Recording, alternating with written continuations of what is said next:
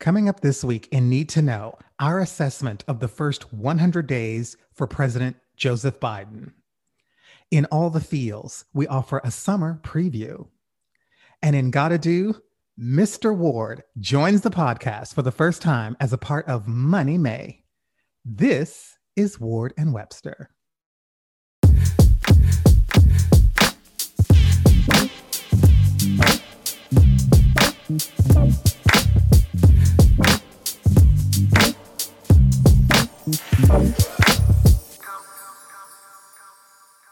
Hi, Bianca. Hi, Zaya. I feel like your intro voice is getting more and more professional and snazzy, and I am now intimidated or concerned. I feel like I got to step my game up because you are giving me late night radio DJ. Well, I appreciate that. You know, I aim for Donnie Simpson when I'm doing the intro. I always love his voice. And your intros are always really, really good. So I'm taking my cues from you, my dear. But I wanted to ask you, are you nervous about your husband being on the podcast? Is he going to embarrass me? Is he going to? I'm not nervous. I think he knows what he knows, and I am, and he's great. I'm not nervous as long as he So don't embarrass me because we still got to live in this house together.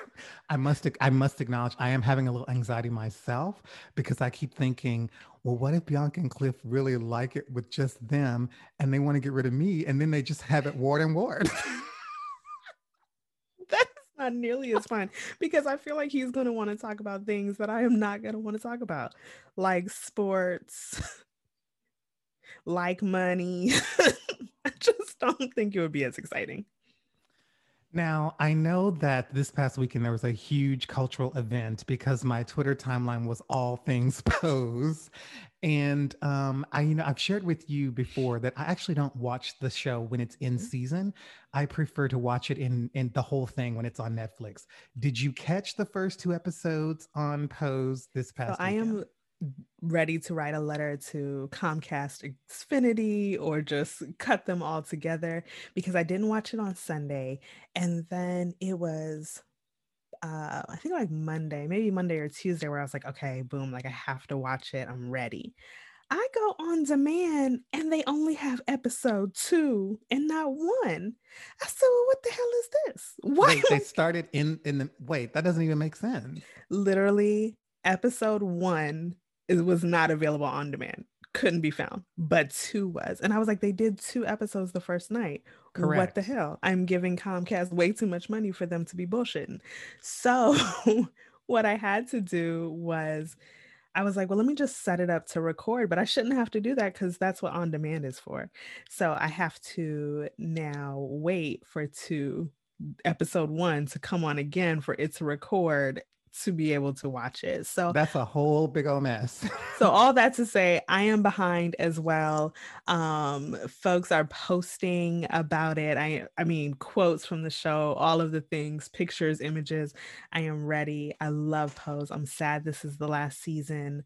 But yeah, I was really in my feelings. It seems like it's going to be an emotional roller coaster, and as you would expect with Mhm. Pose, but I think that they've gotten into it kind of right off the bat. And I will say, I don't think this is going to spoil too much for folks. At the end of season two, Mhm. that at the final scene, one of the final scenes is they're outside the club. Blanca meets these youngsters. She asks them if they're hungry, and they kind of set it Mhm. up to where it looked like they were going to be joining her family, et cetera, et cetera. Mhm. And I was wondering how they were going to handle that once they made the decision to have season three be the final season. So now, Bianca, we have the answer. Even though I haven't seen the episodes, I have read that they completely left that hanging. Those children aren't even mentioned, allegedly, aren't even mentioned in the premiere of season three. They just gonna leave the babies behind. Pretend like Um, that didn't even happen. that wasn't even a thing. Now I feel some kind of way. But I am looking forward to it again. I really love Pose. So excited. But I'm always sad when I feel like shows are cut short. Like they're just, it seems, I don't know, like just not enough. And why do you feel that is? Because 3 seasons is really isn't that long of a run. And this show is very popular. To me, it's not stale. It's entertaining. It's compelling. To me, they could go like 5 seasons. What do you think's behind only doing a 3 season arc? I don't know, but I have also seen and read the articles about Janet Mock and the speech that she gave and was like, fuck Hollywood, and putting it on blast that she had cheated on my little boo thing from Pose, her boo thing. And so um I with all of that coming out and that being fairly recent, I don't know. I just wonder, and her just being such a key part of the show and its existence. Now that makes me wonder if one had anything to do with the other. Maybe not, but I am curious because she seemed over it. And so I don't know. I That don't could be know. part of it. Um, all right. Well, if you aren't watching Pose, you should be. We will be retweeting all of the things on our social media, and it's Sundays on FX if you'd like to get up to date on it. And as I mentioned, I watch it on Netflix. You can watch the whole, first 2 seasons on Netflix. We highly recommend that. Mhm. All right. So let's move to Need to Know. So last week marked the first 100 days of the Biden administration. Bianca and I wanted to offer our own kind of Wharton Webster assessment. Bianca, before we even get into the actual work of the administration, I don't know how I feel about these arbitrary benchmarks like Mhm. 100 days, 50 days, 105 days. Like, who the hell cares, really? But since everyone always talks about the first 100 days, I thought, okay, well, why don't we talk about it too? But this feels a bit arbitrary to me. Mhm. Same. Same. Because I'm like, what is 100 days when we're talking about 4 years? Yeah. Yeah. Wait, I mean, that it's not even that much time, really. but I wonder if we do that the same way because it's not like he gonna get fired. So you know how like when you start a new job and it's your first 90 Your day probationary, 90 your day probationary. probationary period. That is what we're giving all of the presidents So this wait, this is probationary his period. probationary period. It is 90, I feel like 100 days just doesn't feel like a lot. It's not enough. But at the same time, so I think in particular, we are really going to be looking at this particular 100 days even more closely because he's coming in the midst of a shit show. With COVID, with the departure of Trump and all of that mess. So it's job loss and just all of the things that are happening right now. Folks are really like, okay, you here now, what are you going to do? So I think Mhm. even more so it is about and he came in um ready, signing executive orders left and right, like the first I 20 lost minutes count of on the how many job. they signed. I feel like they signed 30 in the first few weeks. Yes. And so just so many that he's like, he's not playing. And I think even with, and a lot of that was mentioned in the speech, which I know we'll talk about as well. But on Today Explained, shout out to Vox, you put me on. I love this. But they had an episode last week. We scored Biden's first 100 days. And it was really cute how it was set up because they were literally like giving him grades on different things, climate change, um, immigration, vaccine rollout, like all of this different stuff, and like how they would score him based on, and also comparing it to what he was saying on the campaign trails that he said he was going to do. Like, how are you measuring up? What does this look like? And I would encourage folks to listen to it because it definitely gave some really good and honest perspectives, areas where he is meeting the mark and areas where he is getting incompletes, as they say. Yes, and you all know we're going to drop this in the social media. So, what she just talked about, look for that on our Twitter because I will be sending that out. So, yes, absolutely. I feel like there were a lot of promises made. I feel like they're doing as best job they can at keeping those, but we will get into it. So we're going to talk about the speech in a moment. But first, I want to just kind of name check the vaccine rollout, the stimulus infrastructure. These are kind of the first big three things.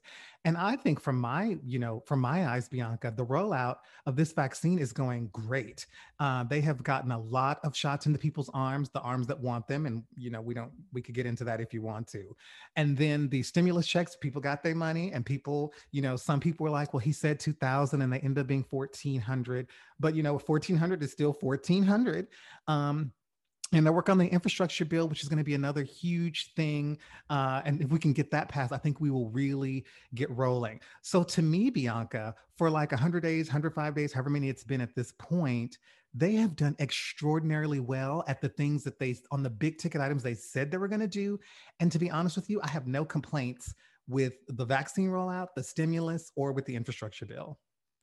I think so much, when you think about it, so much of the future of this country and how we move forward, and he talked a lot about moving forward in the speech, is so dependent on the vaccine and really getting COVID under control.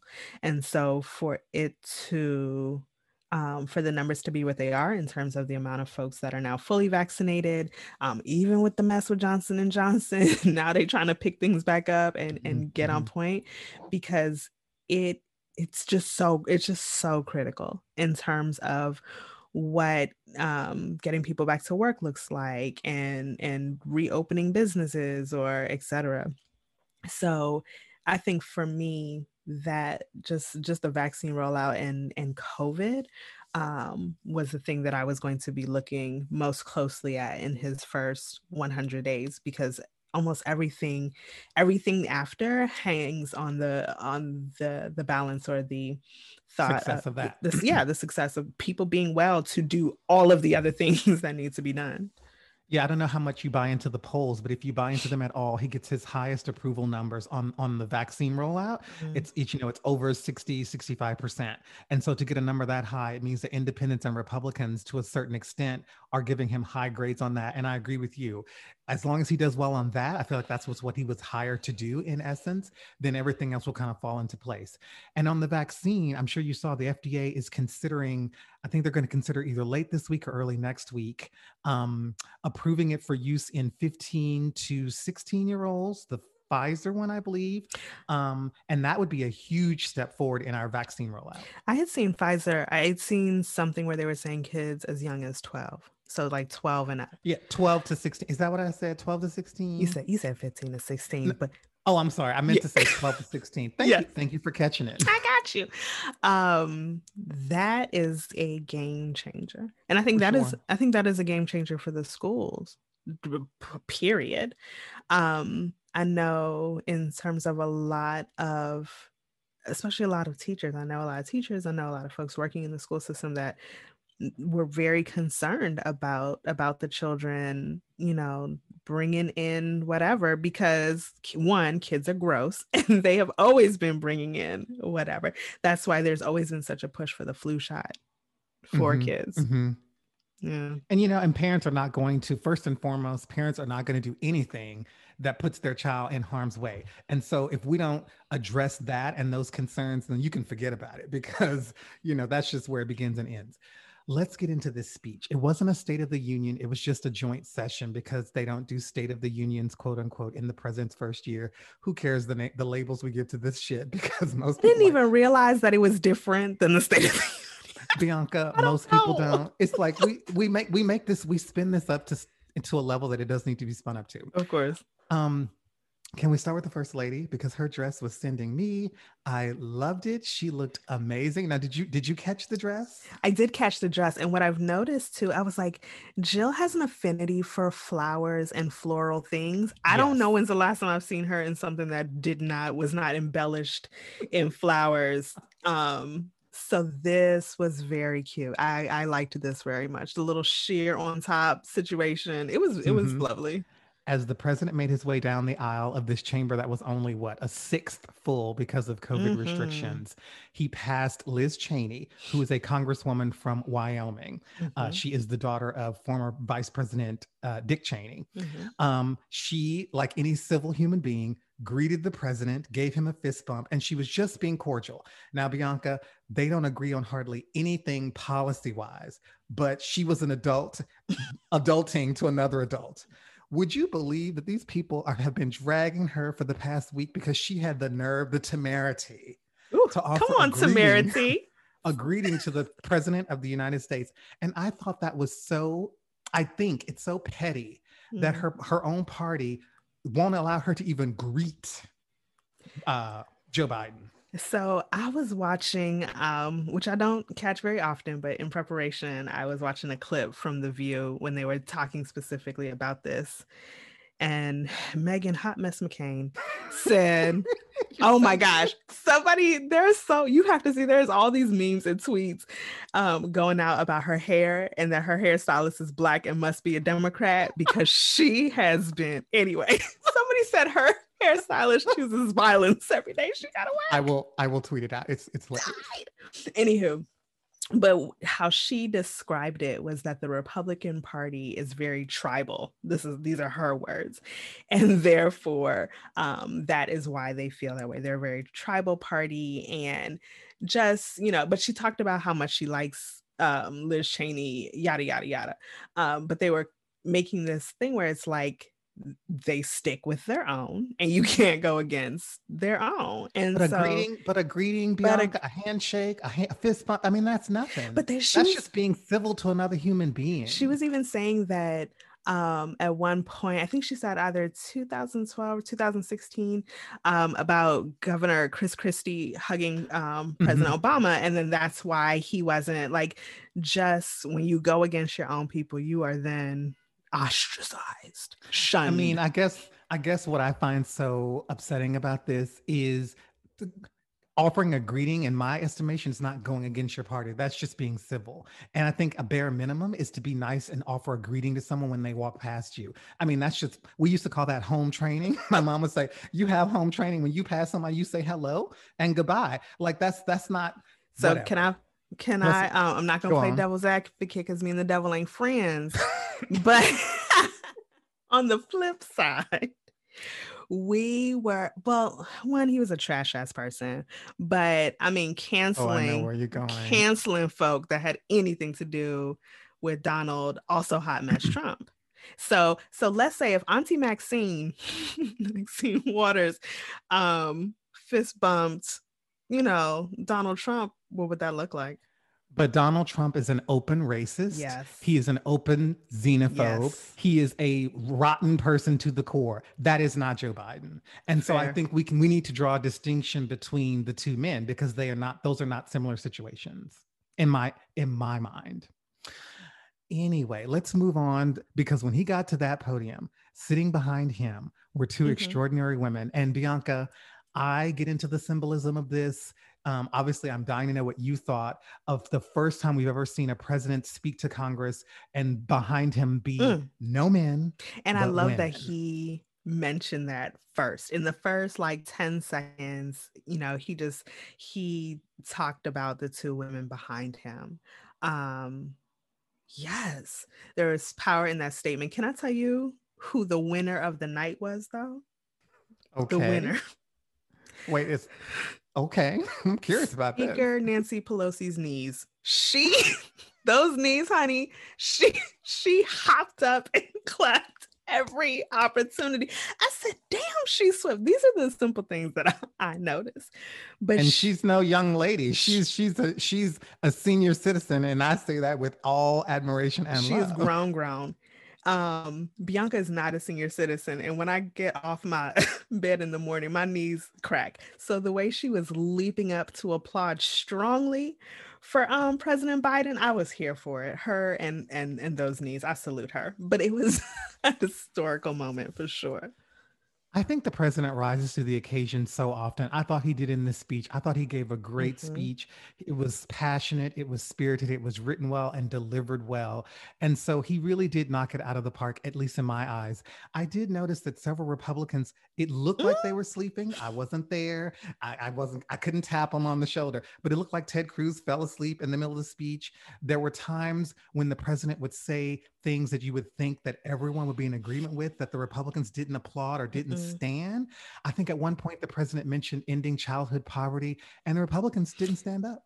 And I was like, y'all are against that? They were against a lot of the things. That's just petty. Clearly, I would hope that we can all agree that childhood poverty is a bad thing.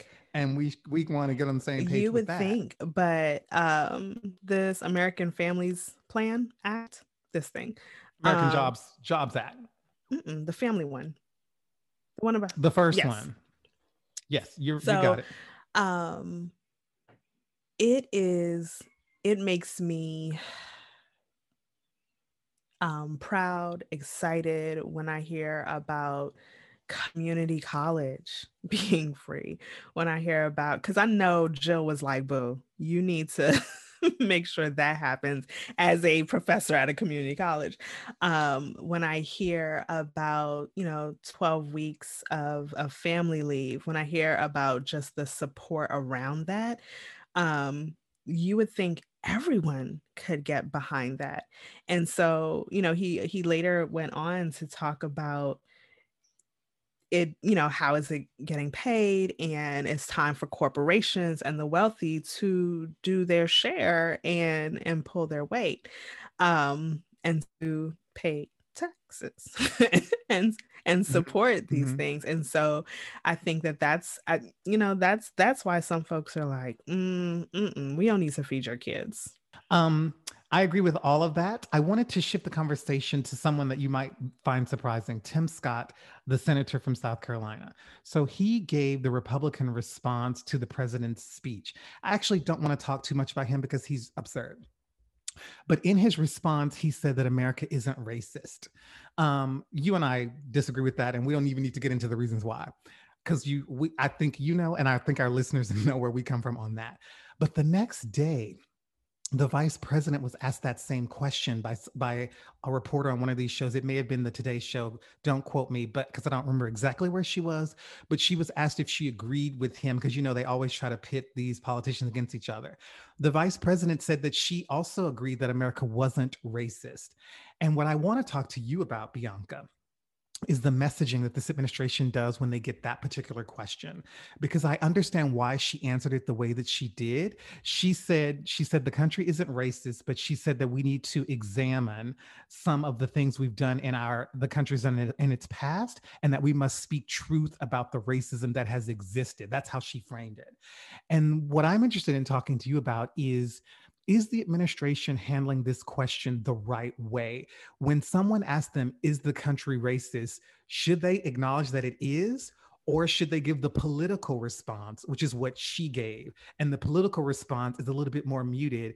And we can get into why we feel like they have to do that. I want to know what you think. They are always going to give a political response.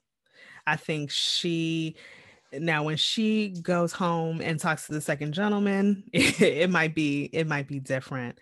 But then at the same time, I don't know. I feel like it's a lose-lose situation, because either she can be blunt and honest and say, yes, this country is racist as fuck, and then all of the attacks come and they're looking and already all of the ways to vilify this Black woman anyway. Or she can say what she said, and then again people are like, nah sis, like, this country is racist, just say it. So you can't win. There is no right answer to this question, but I think we know the truth. I think we know the truth. I think there are enough people out there, I think especially now, to speak the truth. So whether or not it comes from the White House, I don't know what I don't know how much that matters, when the reality is we know what's what. We know what the what is. Yeah, and I want to get her exact quote on the record for our podcast. So this is what the vice president said. Well, first of all, no, I don't think America is a racist country, but we also do have to speak the truth about the history of racism in our country and its existence today. So that's how she framed it when asked if she thought the country was racist. I think what they're trying to do, Bianca, is remember that politics is won and lost within the margins, and just a handful of people in a handful of states really decide things. And if we turn them off, and we're mostly talking about white people, if we turn them off, well, then that's how we end up with someone like Donald Trump. It reminds me of the language that we use around policing. I knew that defund the police was not a good position for us to take, because when people hear that, it frightens them and it turns them off. And so what they might be inclined to agree with us on the policy, but just the label that we put on the policy, when they hear defund the police, that's not a winning label. That's not winning messaging. And so I think they're trying to do the same thing with this. Saying that America is racist is not a winning message, but trying to nuance it in a way that where white people aren't going to be offended's not the right word, but put off, kind of on the defensive. Putting it in a way where white people aren't on the defensive, I think is better politically. The question what I struggle with, Bianca, is why are we nuancing this for the comfort of white people? Why can't we just call it what it is? But in politics, you know, when you make people uncomfortable, you lose them, and we need these people to vote for us. Sad but true. But I think, oh my God, I wish people could see your face. Because I am annoyed as fuck. Because it is, you know, we do so much. In our previous episode, we talked about code switching. Like, we do so much for the comfort of others.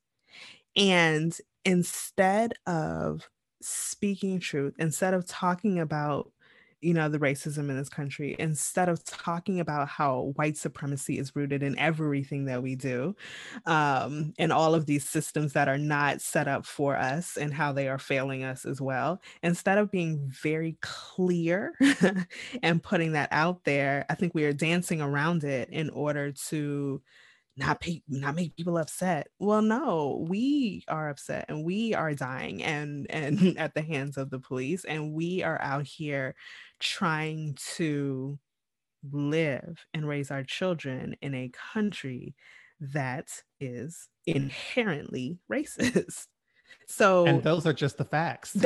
So call it what it is. But we're always going to bite our tongues and sugarcoat and all of that in order to also, when we talked about code switching, we talked about it as a means of safety, right? And so I think this is exactly that. We are doing that so that we do not continue to upset the people, the dominant majority that is shooketh by our strength and excellence, if you ask me. I agree. So what you need to know this week is that we believe that the nuanced language around America being racist might serve our political purposes, but it's not getting us any further down the road in actually eradicating racism. And we also think that the president has had a pretty good go of it in the first 100 days or so. And we're looking forward to the next 100 days or so. So Bianca, I want to transition us to a lighter, more fun topic, because I can't wait to And so in all the fields this week, we're doing a summer preview. And on my arc, I put beach and sandal season is here.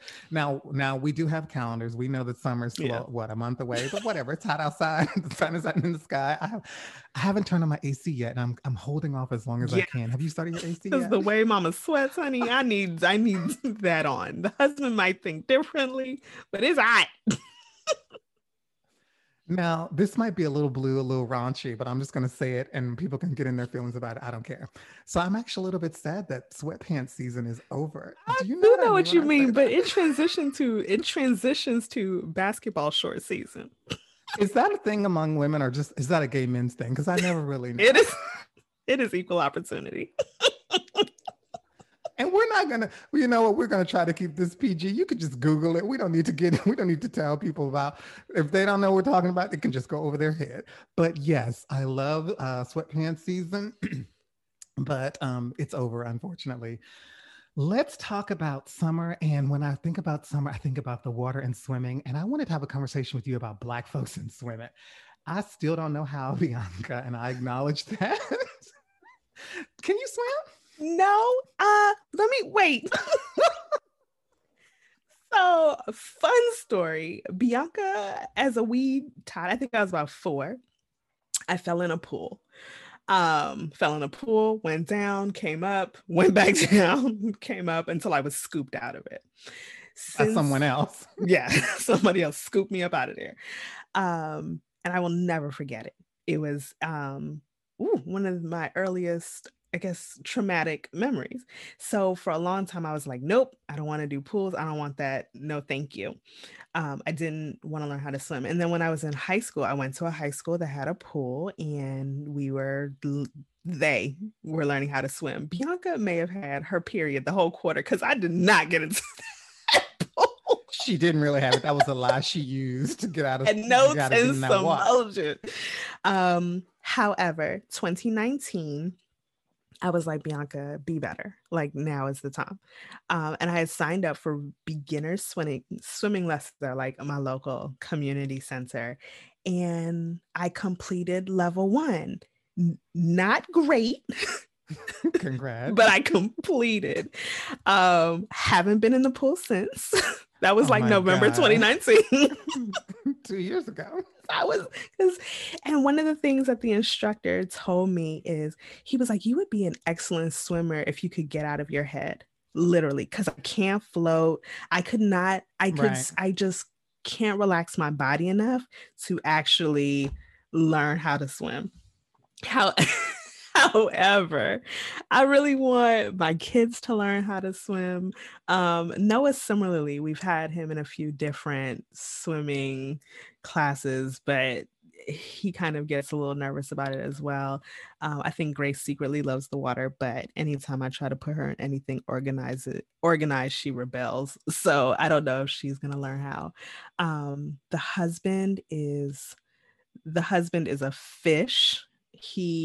Cliff is an excellent swimmer.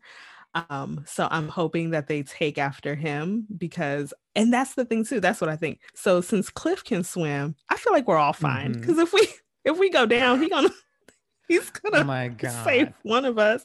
But I told myself, because the instructor was like, oh, you can now do intermediate. And I was like, no, I can't, sir. I'm gonna do this beginner's class at least a couple, 2, 3, 6 more times. And then we'll see. So why don't you So, swim? Black people and swimming is so cliche, but I find it to be so true. So I have a trauma as well. Mm-hmm. I was at a theme park as a little boy with my father. I don't know who else was there, but it was at least he and I. I was one of those water slides, and that man put me on that slide and just pushed me down there. And he was like, sink or swim. Literally. And I've been traumatized ever since. And of course, I didn't drown. I wasn't even close to drowning, but the experience of it was very traumatizing. I remember how I had so much angst about being baptized because I didn't want to be submerged in that water. And my parents, and I don't want to get into religion too deeply because my views have shifted, but my parents thought that for whatever reason I just didn't want to get baptized. But the actual reason was, it wasn't about my belief system or my faith. It was because I didn't want to be submerged in the water. And so that was keeping me from doing it. My fear was that acute. They say that, like, a lot of people, and it goes epigenetics. So genes are history of trauma as it relates to Middle Passage and some things, right? Mm-hmm, Like, mm-hmm. there's so much, but I also, I know that there is benefits and beauties. When I hear about people like, oh, I went and swam laps and it felt so good, like, I know all of the health benefits. And I'm also surprised that you can't swim, because I feel like you love a good beach island I do, thing. and I do, and my friends, particularly my white friends, are always on my case about it because they take to water like I take to a good clothes. um, but I can't swim, but I constantly think about why I can't and why I should be able to. Mhm. Like, what if somehow I land into a huge body of water and there's no one there to pull me Yeah. out? Like, there's reasons why we should do it, and I think the cultural excuses that we've used, like there was no pools in the neighborhood, or Mhm. this isn't commonplace to where we grew up. That may be true, but that's not stopping us from learning. That's not stopping us from teaching our kids. Like, we need Mhm. to, even though I don't know how, I think that people of color need to really consider whether that's a skill they want to add.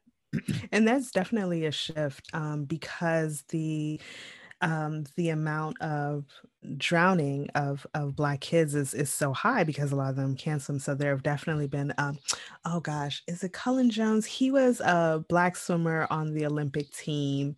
Amazing. But I think it's him, either him or another Black swimmer, but they had created a program like in their community teaching, young Black kids to swim because of the rates of drowning. So we know that we need to learn. So I am committed. I'm getting this second dose of Pfizer soon. So when the world opened up just a little bit more for Bianca, I might take a lesson again. Oh my gosh, we should take lessons That would together. be a great Warden Webster kind of extracurricular thing. We could take pictures and post it to our social media. That might be fun to do this summer, B. Let's look into that, and you can pay.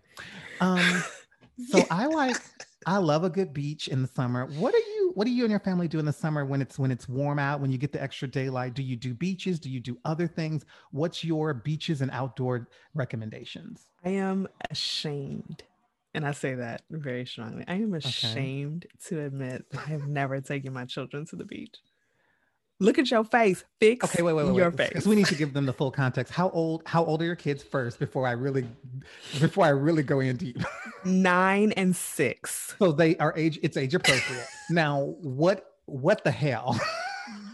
Now you can say it, right? Because I grew up going to the beach. Like I grew up, although I am not a swimmer, I grew up going to the beach. The kids, I've just, let me be honest. Anytime you take children anywhere, there are so much layers of preparation that I just don't want to deal with.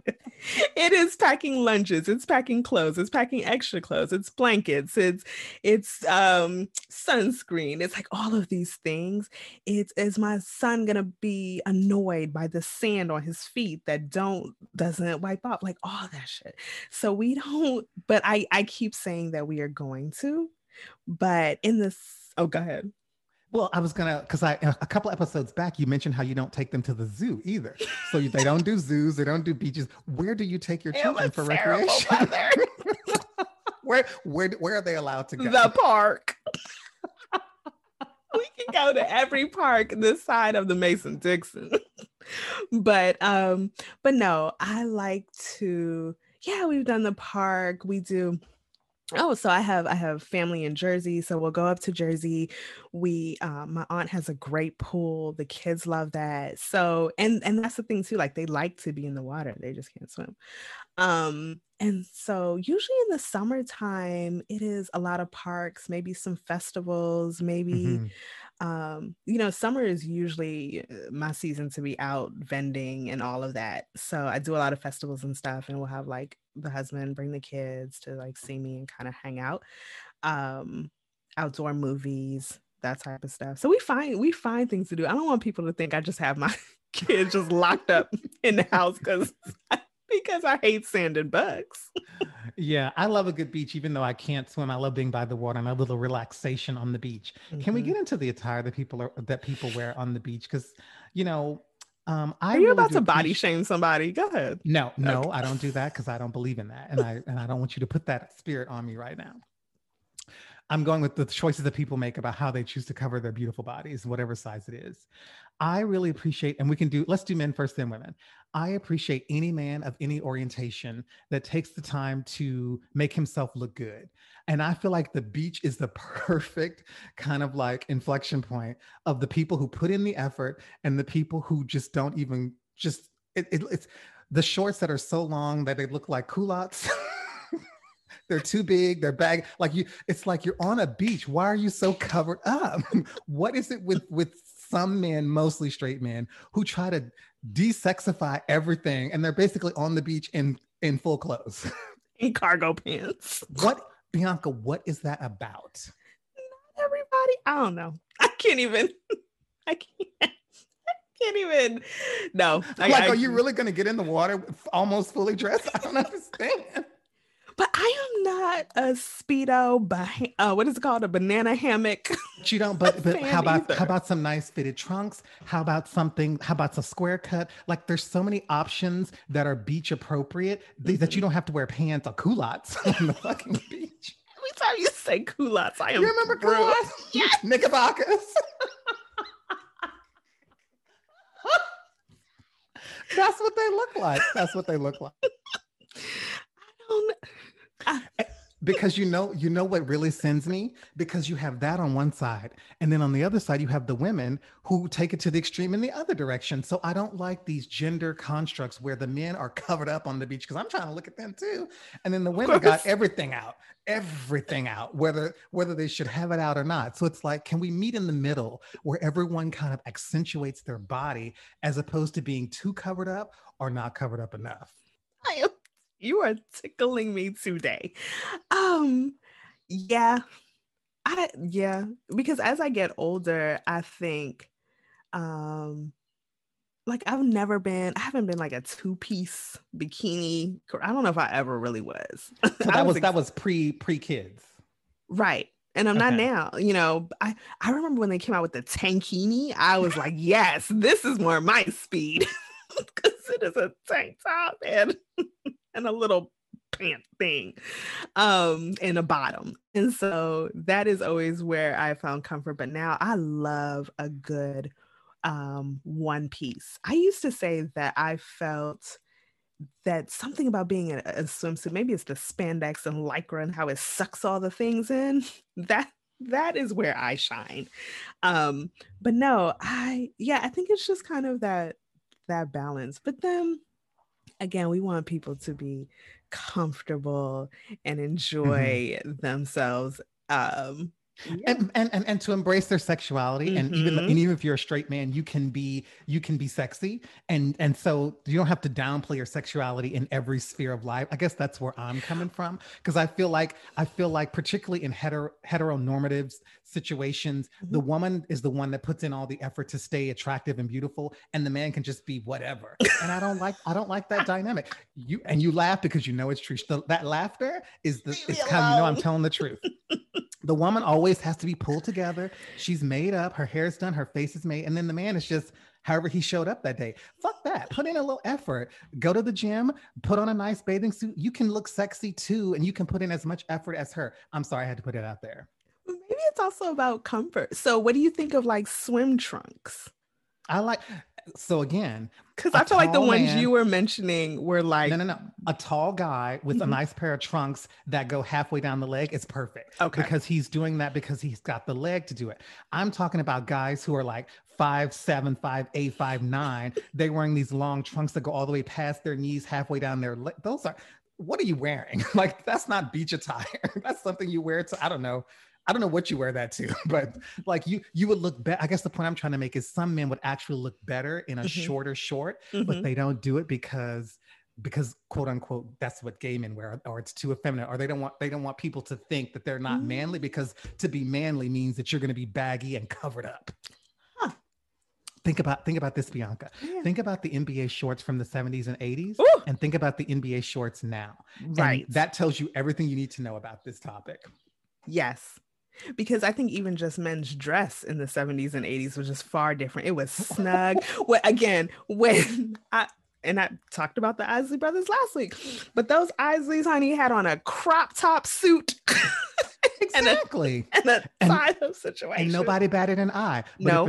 But if a straight man wore that today, it would be it would be a whole nother conversation. And I think Mm, that they just don't feel comfortable because the connotation is so different. And I don't mm-hmm, know what happened between the 70s and now that we've seen such a revert in this regard. But mm-hmm, it's unfortunate, because I mm-hmm. think, and I'm not talking about tight, no one really looks good in tight clothes. I'm talking about fitted, like just fitting the clothes to your body, wearing your size.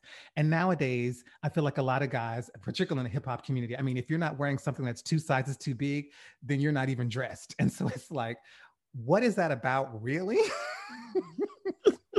Because everyone looks better in fitted clothes. That's just my opinion. Fair. And I have seen both ends of the spectrum in my lifetime. But my husband is a grown up that wears clothes that fit, and I appreciate him. Thank you. Thank you. Now, Cliff's going to be on, so I really should just ask him this. But since we're on the beach, let's get into the feet.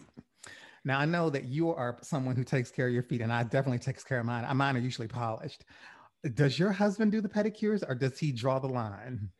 He's hmm. It's been a while. Well, obviously, COVID, trash.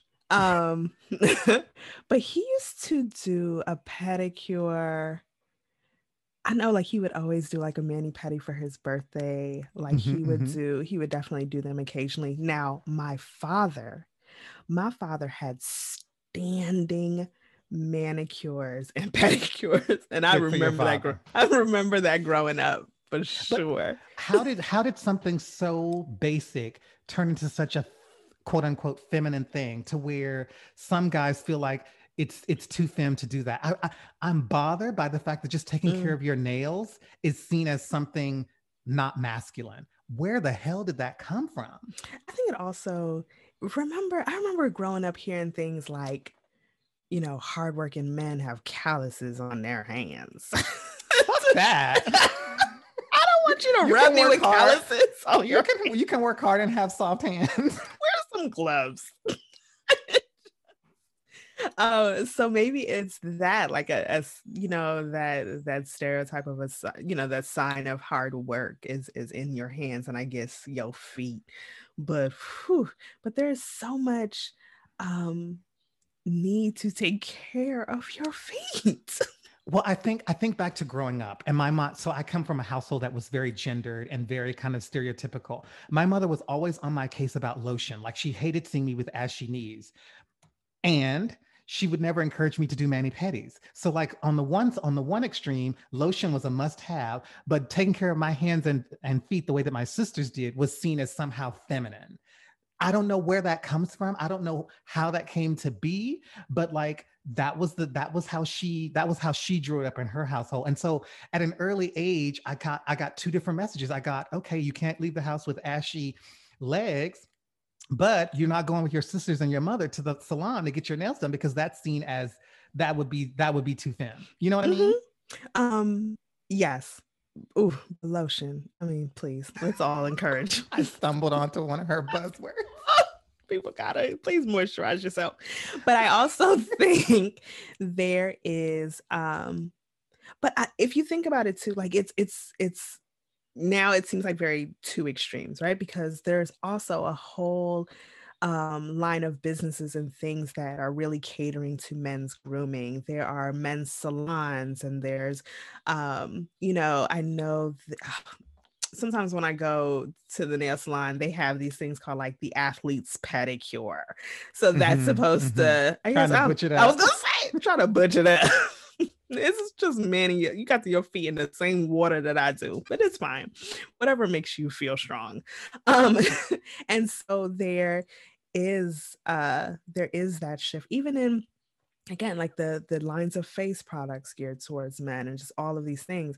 And so, but I don't know, I haven't seen just how much the male mani pedi circuit has, has caught up with all of the advancements in men's grooming. So if anybody out there has a salon that caters to men's hands and feet, let us Yeah. know so that I we can actually go ahead.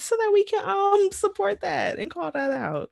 I and I have a few that I frequent, so I can share those Woohoo! on our social media accounts. We will do that Yes. this week. So the bottom line is, it's the weather's getting nice. It's sandal season. It's beach season. Stay lotioned, lotion those ashy ass knees, and go get a Yes. pedicure. Do yourself a favor. And if you could be so bold, I would say even put a little polish on those nails. I put polish on my feet, and I don't care. But now I'm a flaming homosexual, so that may have something to do with it. But even if you're not, there's nothing stopping you from putting a little polish on there just to celebrate Oh, life. I Do it. love it.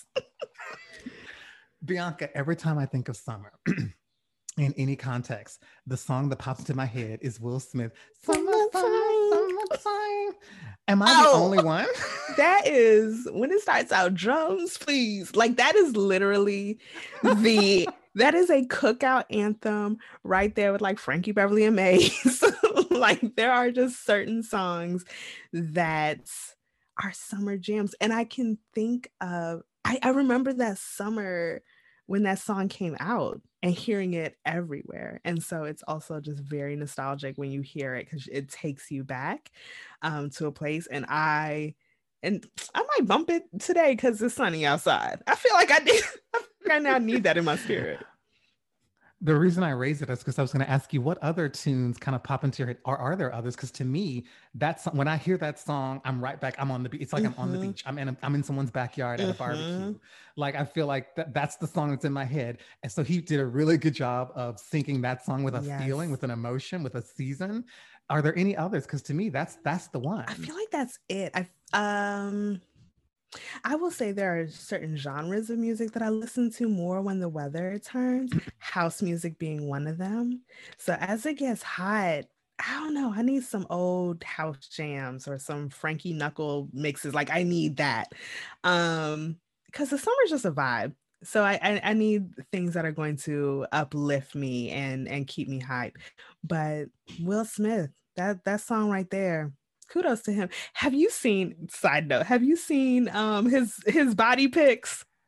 Wait, recently? Yes. I'm Googling them right now. Keep talking. I'm going to pull them I up. love Will so Smith he body had pic. so he had an Instagram post that was like, I'm gonna be honest, I'm in the worst shape of my life.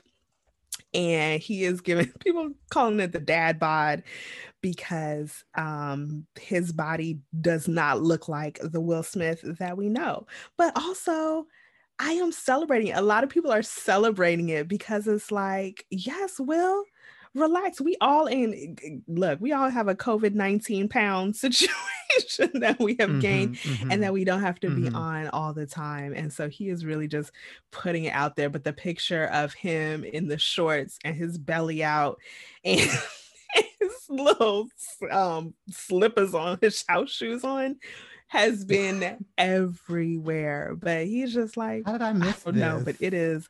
But shout out to Will Smith to reminding us that all bodies are beautiful. Now, I know the listeners may not know this. I know you know this. I love a mature man, and this quote unquote dad bod does not bother me at all. As a matter of fact, I prefer it. So I will definitely get into this a little bit later on and enjoy these pictures of Will Smith. And thank you for alerting me. And yes, I will be tweeting them out as well on our Twitter Yes, account. So, Bianca, we're going to transition to something really exciting. And since it involves your household, I'm going to turn this over to you. we are. Yes. In this week's Gotta Do, we are dipping our big toe, maybe the pinky one, into the world of investing and trading in the stock market. And we are doing that with a very special guest this afternoon, evening, morning, or good night. Um, my sometimes better half, Mr. Clifton Ward. I said I use your government name. Hey, boo. He's not gonna. You can unmute now. Just, as usual, just waiting for my cue. Welcome. Thank you. Thank you. Thank you for having me. Of This is course. such a treat. Sorry to interrupt, Bianca, but since I interrupt you all the time, I don't know why it would be any different now that your husband's here. This is such a treat to have both of the wards on. But I have to say, for the listeners, they're in different rooms, even though they're in the same house. Yes. and, and I find Because that's we are comical. professionals, one. And two, I'm sure at any point there will be more awards because one of these little kids are gonna come in and wonder what we're doing. And but no, I thought different rooms would be good. That way, Hugh, I call him Hugh, ladies and gentlemen. That way Hugh could focus on the questions and not be distracted. Oh, yes. Yes, by you. Yes. Yes. Very Ow. good. Very good. He loves me or whatever. So let's get into the things. So before we started, I just want to be clear that the husband was correcting me because I was talking about investing, kind of a investing 101. And he was like, nah, I'm beyond that. I'm trading stocks now. And I said, oh, well, okay, who the hell am I don't know these things. But what's yours is mine. What's mine is mine and then ours. So I just want to be clear that we will be asking you about both things or whatever you would like to speak on: the investing, the trading, the stock market, because I know nothing of these things.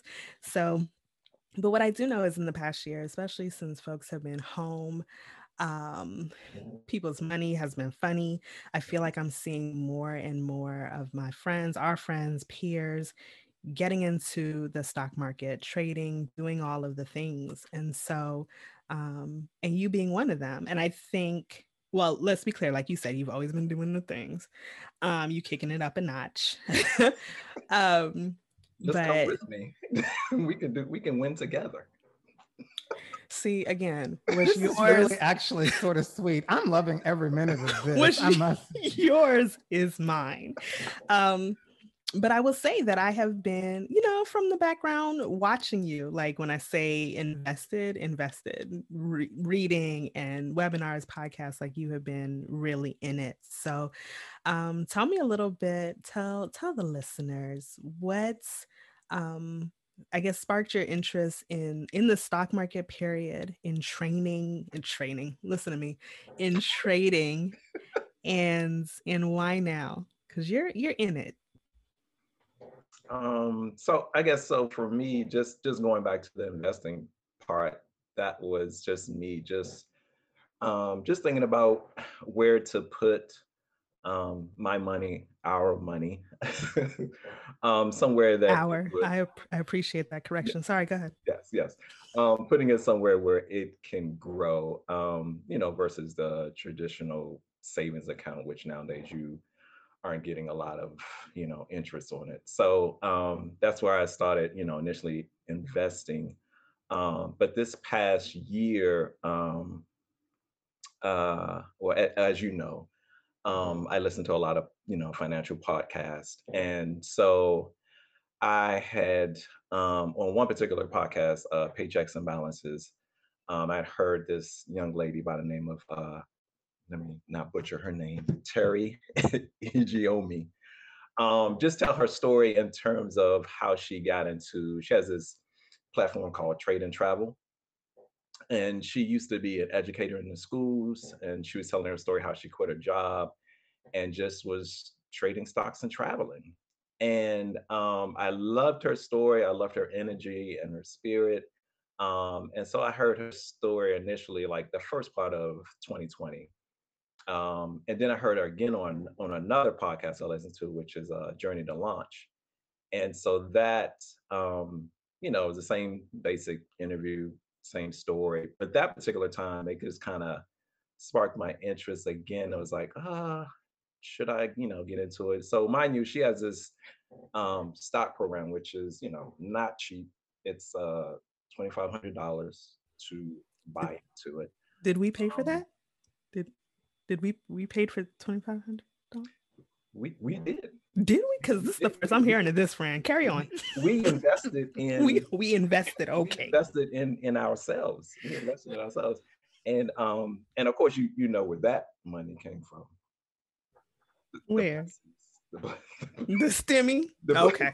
no, the Oh, blessing boards from earlier. we not talking about that today. No, Stay focused. we don't have to. I'm just letting you know we're the extra The funds. blessing boards is what I think I heard you say, Cliff. We will come back to that because I am all kind of curious. No. Go ahead. So I invested in us and paid for the program. So the curriculum is a 4-week curriculum. She gives it all to you in one set, like Netflix, and you go through it at your own pace.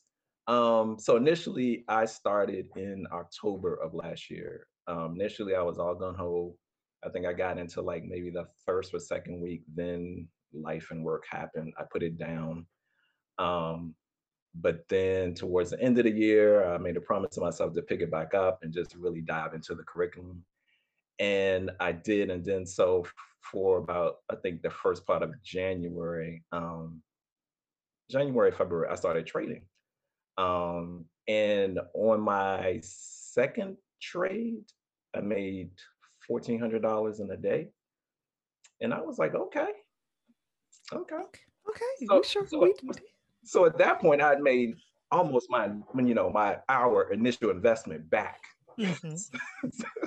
Mm-hmm. So at that point, I was like, okay, this is something in mind that I just started. It's like my second trade, and I was like, wow. And so I've only been doing it now for about 3 months.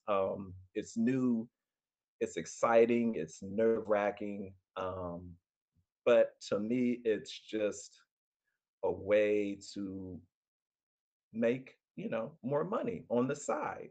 But also it's, I've seen other students, quit their jobs, um, definitely changing lives. So yeah, it's definitely, and it's a skill that I will have for the rest of my life.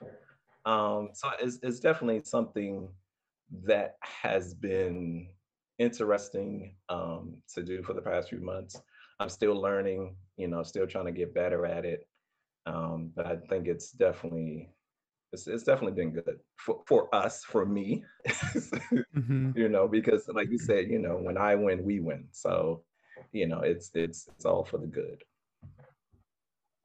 So, Cliff, let me ask you this. So, I have been talking to some of my friends about this very same topic. And I think for myself and what I've seen amongst other people who are not maybe as well versed as you and B are, like when you're deciding on that initial amount, like how do you come to that figure? What have you learned about what's the right size or the right percent? Mhm. How do you know that it's too much money, or is it literally just this is how much money I feel like I can invest right now? Talk to us a little bit about what you've learned about the initial stepping into this and what's the right size. Yeah, well, definitely you want to, figure out how much you can put in. I know for me, like for each trade I enter, we have this risk factor, and just in terms of how much we are willing to lose on a trade. It could be $100, it could be $500, it could be $1,000, whatever, if you're balling like that, the sky's the limit. But for me, I like normally I do like I may do like maybe I may buy 50 shares, I may do 100 shares. But at the same time, of course, doing the math, the more shares you buy, the more rewards you get at the end. But also at the same time, less shares you buy, then you kind of your risk level goes down a notch. So it's all about I think the particular stock that you may look at and want to buy into, um, and then also, like I said, your risk factor. How much are you willing to lose? How much can you spend? So I think all that goes into. I know for me, just initially going into it, but I think as the further along I go into, I'm just right now. I'm just trying to develop a great system where it just seems more automatic than I'm overthinking things, if that makes sense. So how are you what tips do you have, or how are you choosing what stocks you purchase, or what stocks you trade? Because for me, I think I would be like, oh, I love eating Haagen-Dazs right now. Let me just go ahead and buy stock in that. Is it just strictly interest? Are you researching? How are you making those choices? Okay, so for that, it's kind of twofold. So it's one, um, for me, trading stocks and buying stocks to hold long term, for me, is two different processes. So yes, if you want to buy a stock and keep it long term, yes. If you like Haagen Dazs, go for it. And if it's a good company, then go for it. But for me, if Haagen Dazs is not selling right now, I'm not buying it. So there's the difference. So yes, I do purchase stocks for the long term. Your Amazons and your Apples and all that. But at the same time, I will trade those as well if they're doing well right now. So that's kind of the difference. I do have a watch list that I keep during the week, and I monitor every day because there are certain stocks that will do well, over period of time. I'm trying to think of one that I have made money like off of AMC. Um, usually on a day trade. I've done well with that. But that's been fluctuating. I've done well with uh, AMD, and these are just ticker symbols. I'm sorry, I'm just using acronyms. He fancy. Look So at you using acronyms. So what's that? But and I also want to Oh, we have a little echo. I also want to say that the opinions expressed by our guest are his alone. So I Yes, don't want to hear people saying, well, I listened A to Ward and disclaimer. thank you. I listened to Ward and Webster and Cliff Ward said I need to buy, and then they mad at me. yes, But yes, carry yes, on. yes, yes. Please, these are just my opinions and my selections. um, so yeah, I'm sorry. Did I answer the question, or what was the question again? 'Cause you No, interrupted. you. Oh, bless your heart. You did. What's your You did. disclaimer?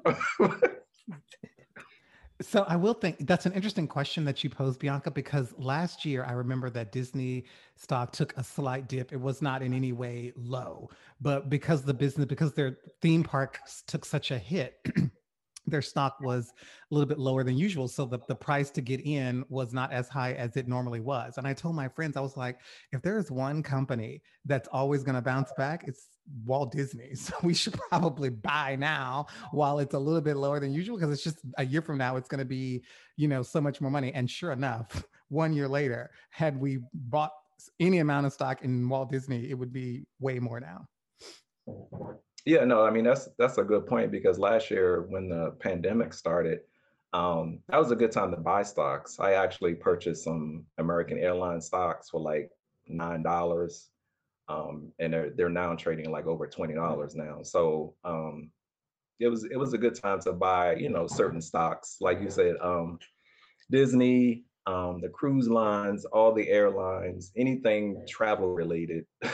Those stocks were down. And then also stocks that were on the uptick, like Zoom, because everybody's using Zoom.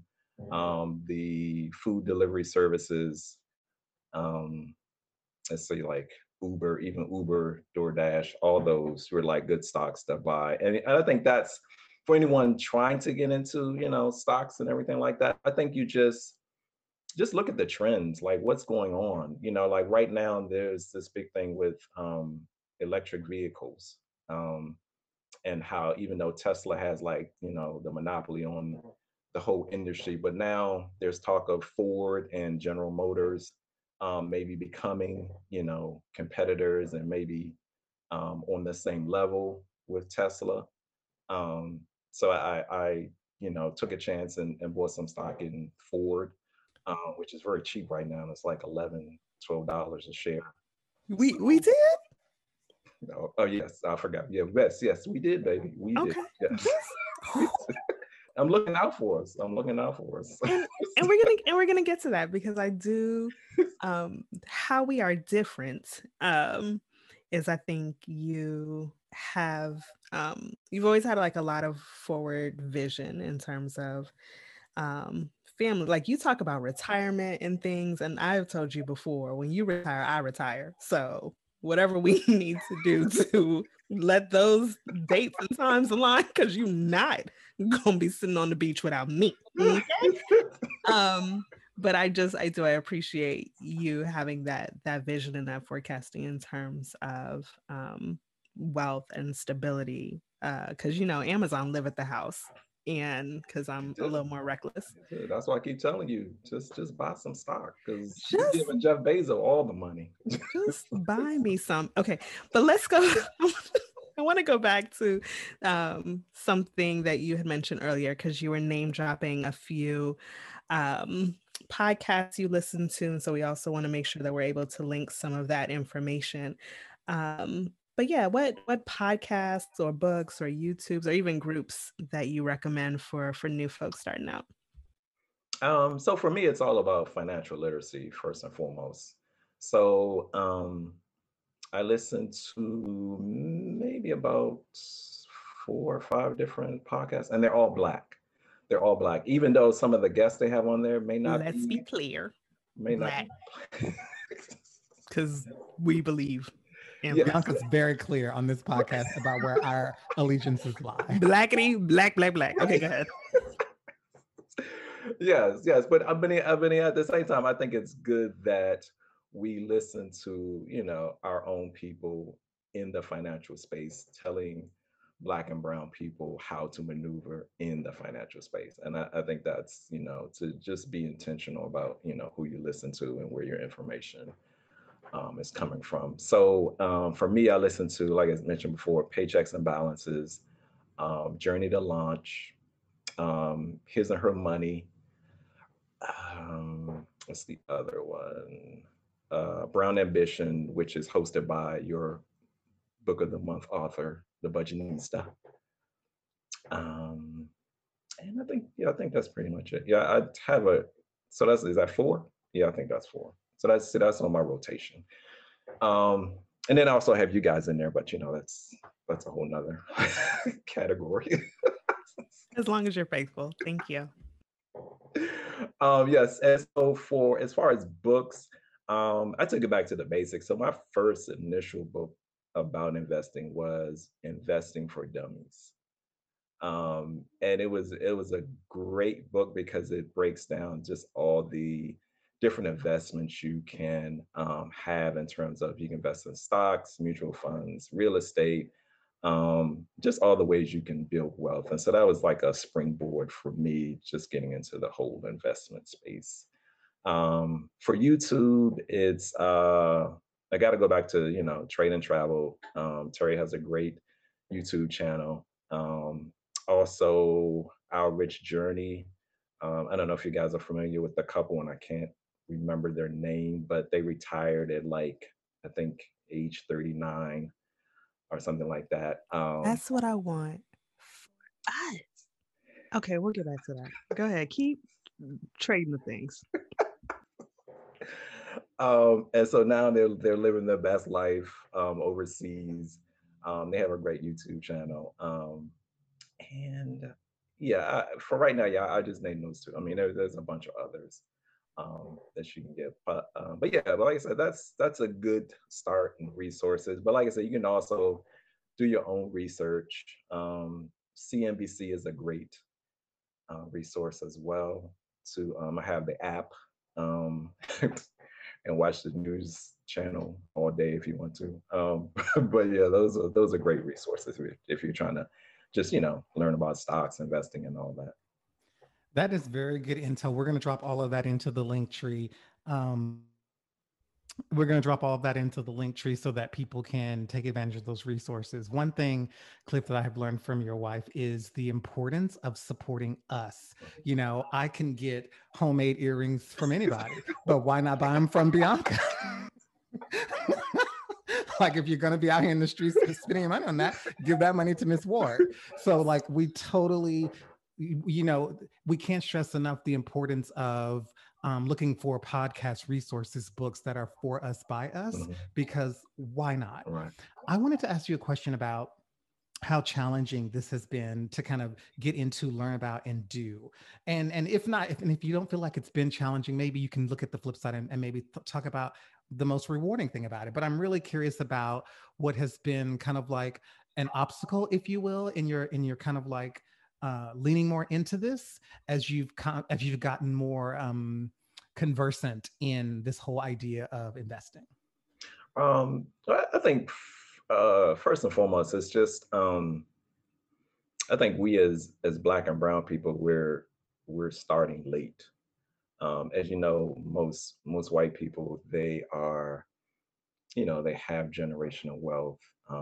They're kind of raised in a family where maybe their parents and their grandparents started investing and they just passed that down to them. And I think a lot of us, I know for myself, I'll just use myself as an example. I didn't have that coming up. I'm just I was just a poor kid from Washington, D.C., Southeast, Ward 8. And so to even be in this, space and talking about investing is crazy. But I think we need, and I think at this day and age, in this time, it's a lot easier to do. I mean, about 20, 15 years ago, to invest, you needed like $1,000 to $5,000. Whereas now you can pull out your phone, download an app, pay $5 and buy a stock. And congratulations, you're a stock owner. And it's that easy now. And so for the average American, it's easy to get into the stock market and all that. And for me, I think the most challenging has been just learning something new. I mean, with anything, learning something new is hard. Um, and for me, like I said, I'm still learning. Um, and for me, it's learning how to chart the stocks, learning when to get in, learning when to get out, um, having patience, which is very hard.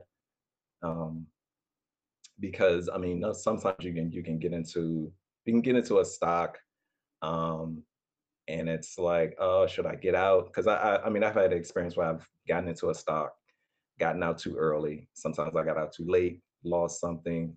So it's kind of that trial and error that I've been going through. But at the same time, it's been, like I said, exciting, because it is something new. And the rewarding part is, as you see your account grow, and you just look back and see like, wow, okay, I have this new skill that I'm still learning. But look at what I'm doing. Look where I came from to where I am now. And so I think, once you look at it like that, you feel pretty good about yourself. I mean, I know there can be times where you can get a little cocky, if you get like, you have a string of 3 or 4 days where you're getting some good gains, and then the next day the market tells you, no sir, you're not making any money today. And so it's, you have your ups and downs. But with that's expected. The market is funny like that. It goes up some days and it's down some days. So that's how it is. So I think for me, yeah, it's been challenging, but also very rewarding in the end. So I look forward to reaping all of the rewards with you. I'm quite sure you do.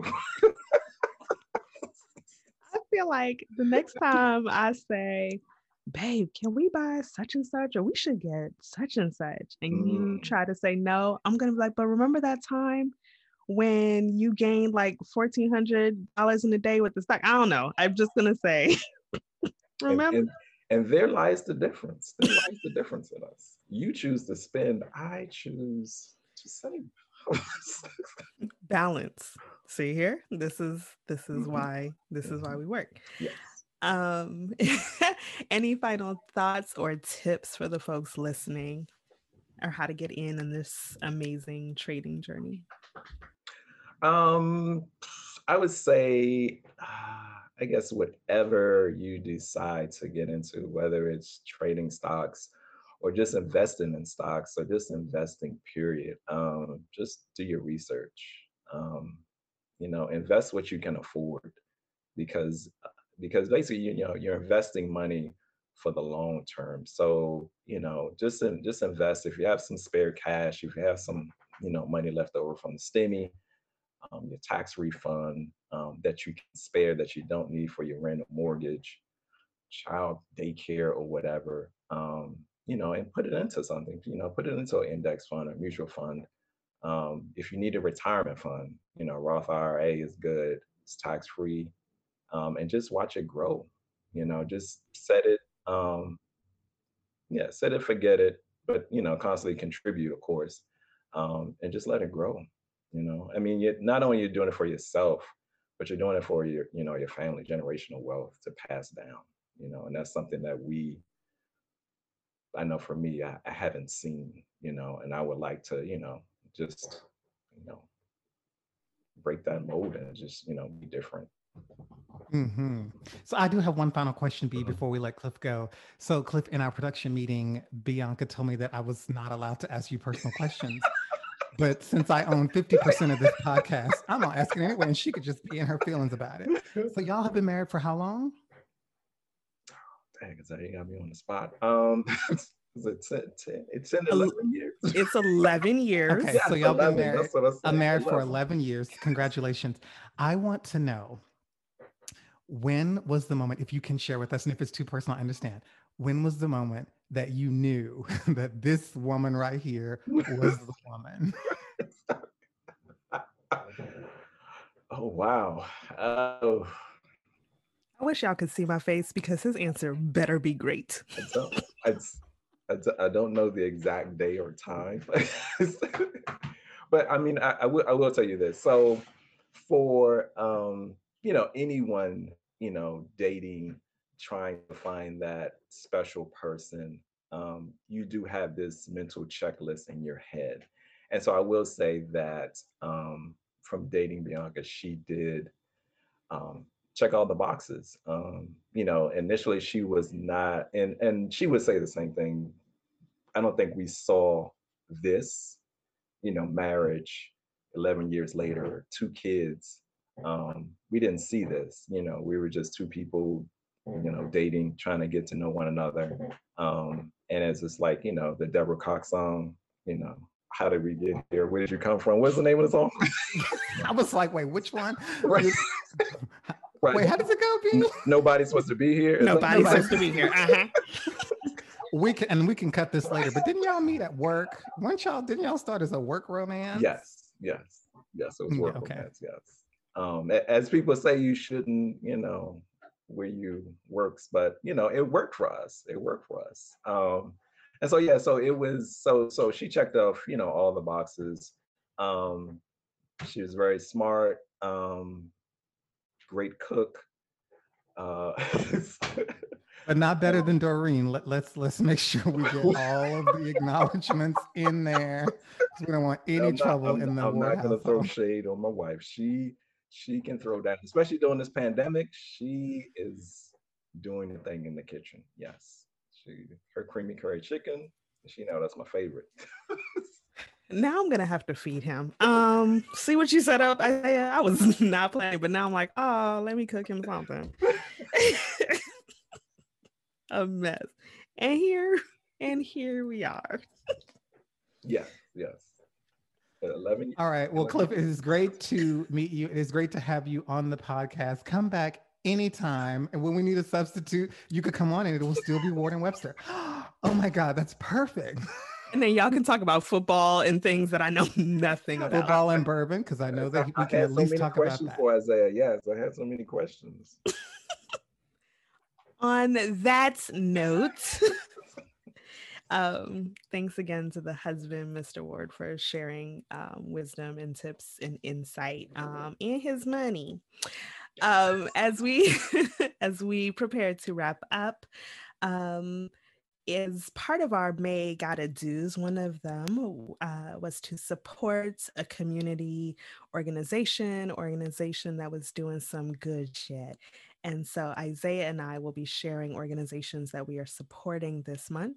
The first one that I am supporting is a friend and guest of a previous show. So we are supporting Baltimore Ceasefire this week with donations. They have a ceasefire weekend this weekend, it's Mother's Day weekend, and they are doing good in the hood, as Isaiah has said before. And so we want to make sure that we are putting our money where our mouth is and supporting our community. So continue to listen and learn more about the organizations that we are supporting and also how you can get involved. And with that being said, continue to follow us on the things, the Instagrams, I was about to say the Facebook, but we're not on Facebook because Isaiah's not on Facebook, and that's the whole thing. The tweeters, and listen every weekend. Continue to share this podcast with folks. I love it when people are like, oh, I told so-and-so about your podcast. And I'm like, for real, girl, thanks. Continue to... And wait, get the handle in there because you didn't say the handle. You just mentioned social media. Sorry. At Ward and Webster. At Ward and Webster. Continue to read the book. I just started it and it is amazing. It is really providing some aha moments right now. The book for May is Get Good with Money by Tiffany Aliche, the Budgetnista. So continue to read, continue to share your pictures of you reading or listening or however you're consuming her great work. We want to see them. And with that being said, because I haven't been singing, I'm Bianca Ward. Oh, I guess her husband here now. She feel like singing again. Hey! So now we know what it takes. I'm Isaiah Webster. Thanks for watching or listening. Listening. Bye.